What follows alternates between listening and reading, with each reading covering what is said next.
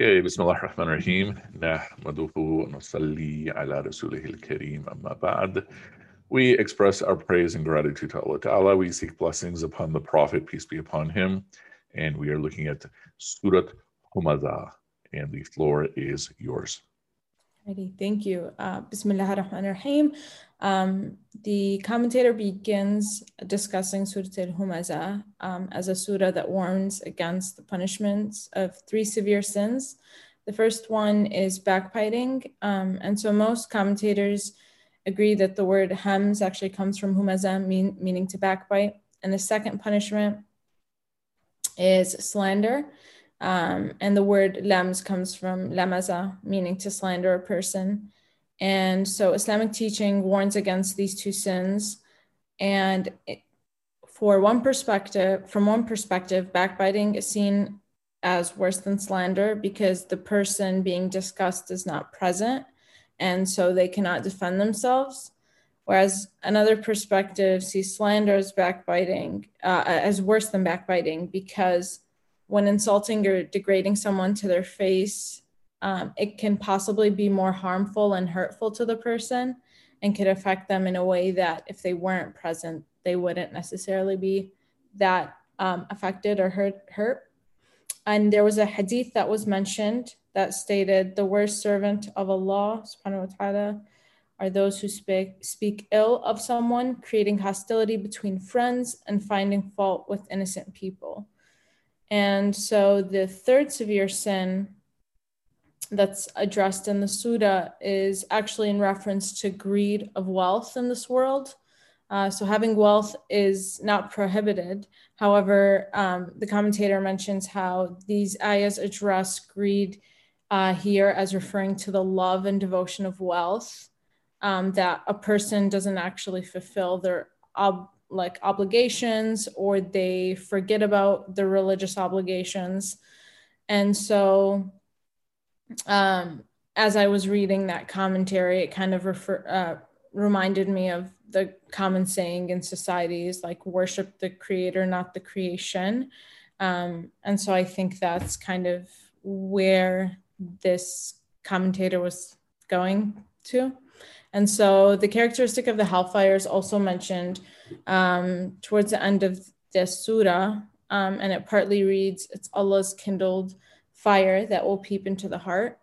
And so this fire that's mentioned here, which is the hellfire, doesn't instantly kill a person, but rather it will reach the heart while the person is still alive. And so the individual will experience the torture of the burning of the hellfire while being alive, which I think is different than what we think in this worldly realm. So it serves as like a reminder of the punishment of the hellfire.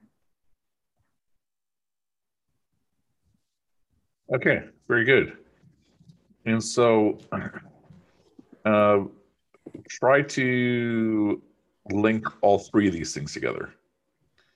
So we understand how slander or backbiting and then deriding would be related to each other. How would those connect to hoarding wealth?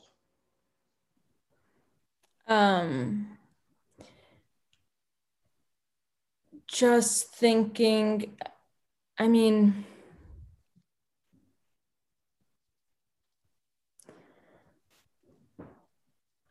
I feel like obviously this is not a one size fits all, but trends tend to, like, just reflecting on like societal examples, those who hoard wealth tend to be the ones that are most susceptible to being ones who backbite and or slander. I mean, I think that would be sort of the connection we'd make. And I'm not saying that I have an answer for this. This is something I reflect on quite a bit too. Mm-hmm. And maybe it's giving us a hint about the psychology. So you focus on the psychology of the hoarder.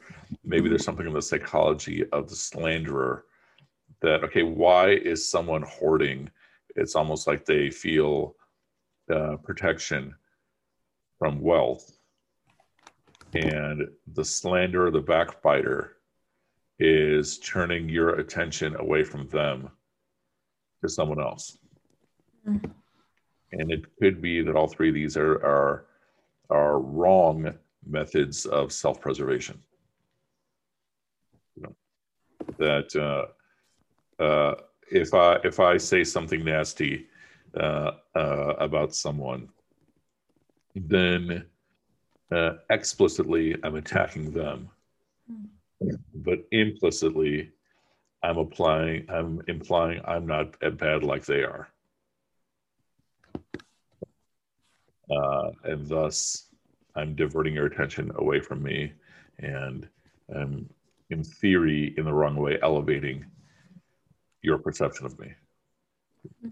Well, when you look at the action, what's actually taking place is if you see me slandering, that should lower your impression of me. And then likewise with the wealth cannot protect you from death. Wealth can limitedly protect you from illness. And in today's world, just like my example, just like my experience last week in terms of yet another example of identity theft, who knows how much your wealth is protected anyway. Yeah. So time to time reflect on when you see like a list like that, what underlying thing are we also being taught about human nature? Cool. Any questions or thoughts?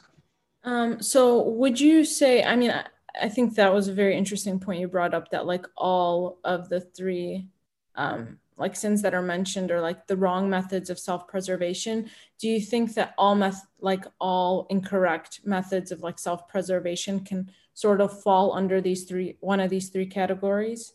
That's a good question to reflect upon. I don't have an answer right now because I'm trying to think of other methods of self-preservation, uh, and they might originate in these. Yeah. You know. Because I feel like a huge kind of component of like incorrect self-preservation comes with like spending either your time or your money and or energy on something you shouldn't. So like whether that be in like today's society, like people who like would abuse drugs to kind of cope with what they're experiencing, it's like rather than spending their money on something useful, they'd rather spend it on drugs, and so they're hoarding their wealth there. Does that make sense?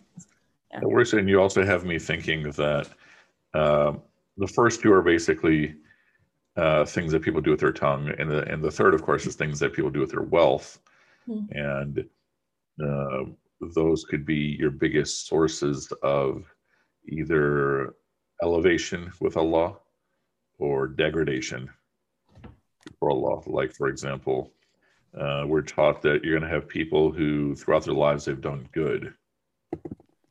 But on the day of judgment, they're going to see they have no good there. It's all depleted because of their tongue.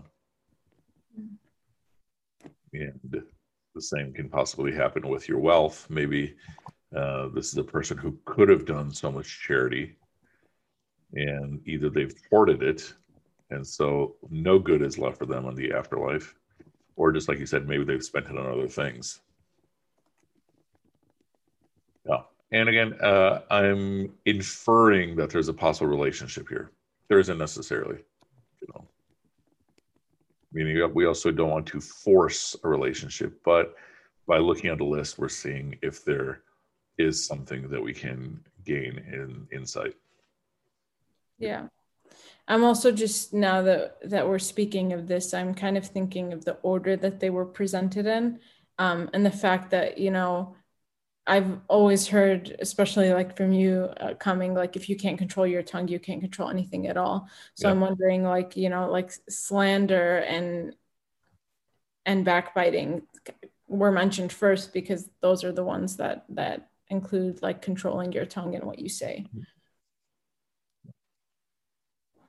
Cool. Any other thoughts, reflections?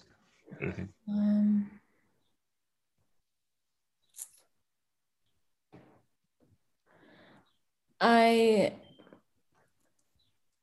wonder, like, having mentioned like the like the hellfires mentioned towards the end, I I found that a bit, obviously in the Quran, there's like Allah's mentioned in like a variety of different ways, but I think you know, having the consequences of the hellfire mentioned kind of, at least when I was reading it, reminded me how like everything in this life is just superficial. Like at the end of the day, it's not important. And so I thought it was very, at least for me, interesting that Allah was mentioned here as like the powerful in control of the hellfire rather than like the merciful forgiving, Mhm. because I feel like I would have interpreted this surah a bit differently had it been like in Allah Ghafurur Rahim. It's like, all right, like you can actually kind of hoard your wealth or not control your tongue in Allah Ghafurur Rahim. You know what I Mhm. mean? Yeah. And so that's, yeah, I guess that's giving us an especially strong sense of how serious these things are. Yeah. And even think about the effort involved in backbiting. It's literally, a 1 second nasty comment. Right. Yeah. And what, Hoarding wealth it's like you're just putting a lock on your wealth. You're not even spending. It's like no effort. mm, yeah. And what's scary is I think with all three of them, if you do it a certain amount, you become numb to it. I feel like when a person first starts like backbiting or talking bad about someone, they kind of feel guilty. But when a person continues to do that, it can kind of feel like just normal. Or if like you're surrounded by people who constantly, say negative things about a person, you you will more, at least like in my experience, feel like, oh, it's okay, like everybody says that about this individual. So I think that also brings up the importance of who you surround yourself with. And either, yeah, like the saying goes, it's either you influence them or they influence you. Yeah. Yeah, that's exactly it. Yeah. So Cool. Anything else? no, I think that's it on my end. I know we've like discussed, certain surahs have different names. Is there a reason why this is referred to as al-Humazah, as in like the backbiter rather than like the slanderer? I suspect just because it's in the first ayah, Mm, and it's purely speculation. Is as we discussed, like the primary purpose of surah names is identification, and so uh, when someone says Surah Homazah, then you mm, immediately think of this surah anyway yeah. because of the content. Yeah. Right. All righty. Then yeah, I think on my end, I'm all set. Okay, inshallah. So next time we will continue, inshallah. Oh, next time we got a big surah. All right. I know, I'm excited. Okay, inshallah. All righty. سبحانك اللهم وبحمدك نشهد ان لا اله الا انت نستغفرك ونتوب اليك. I'll reward you for the work.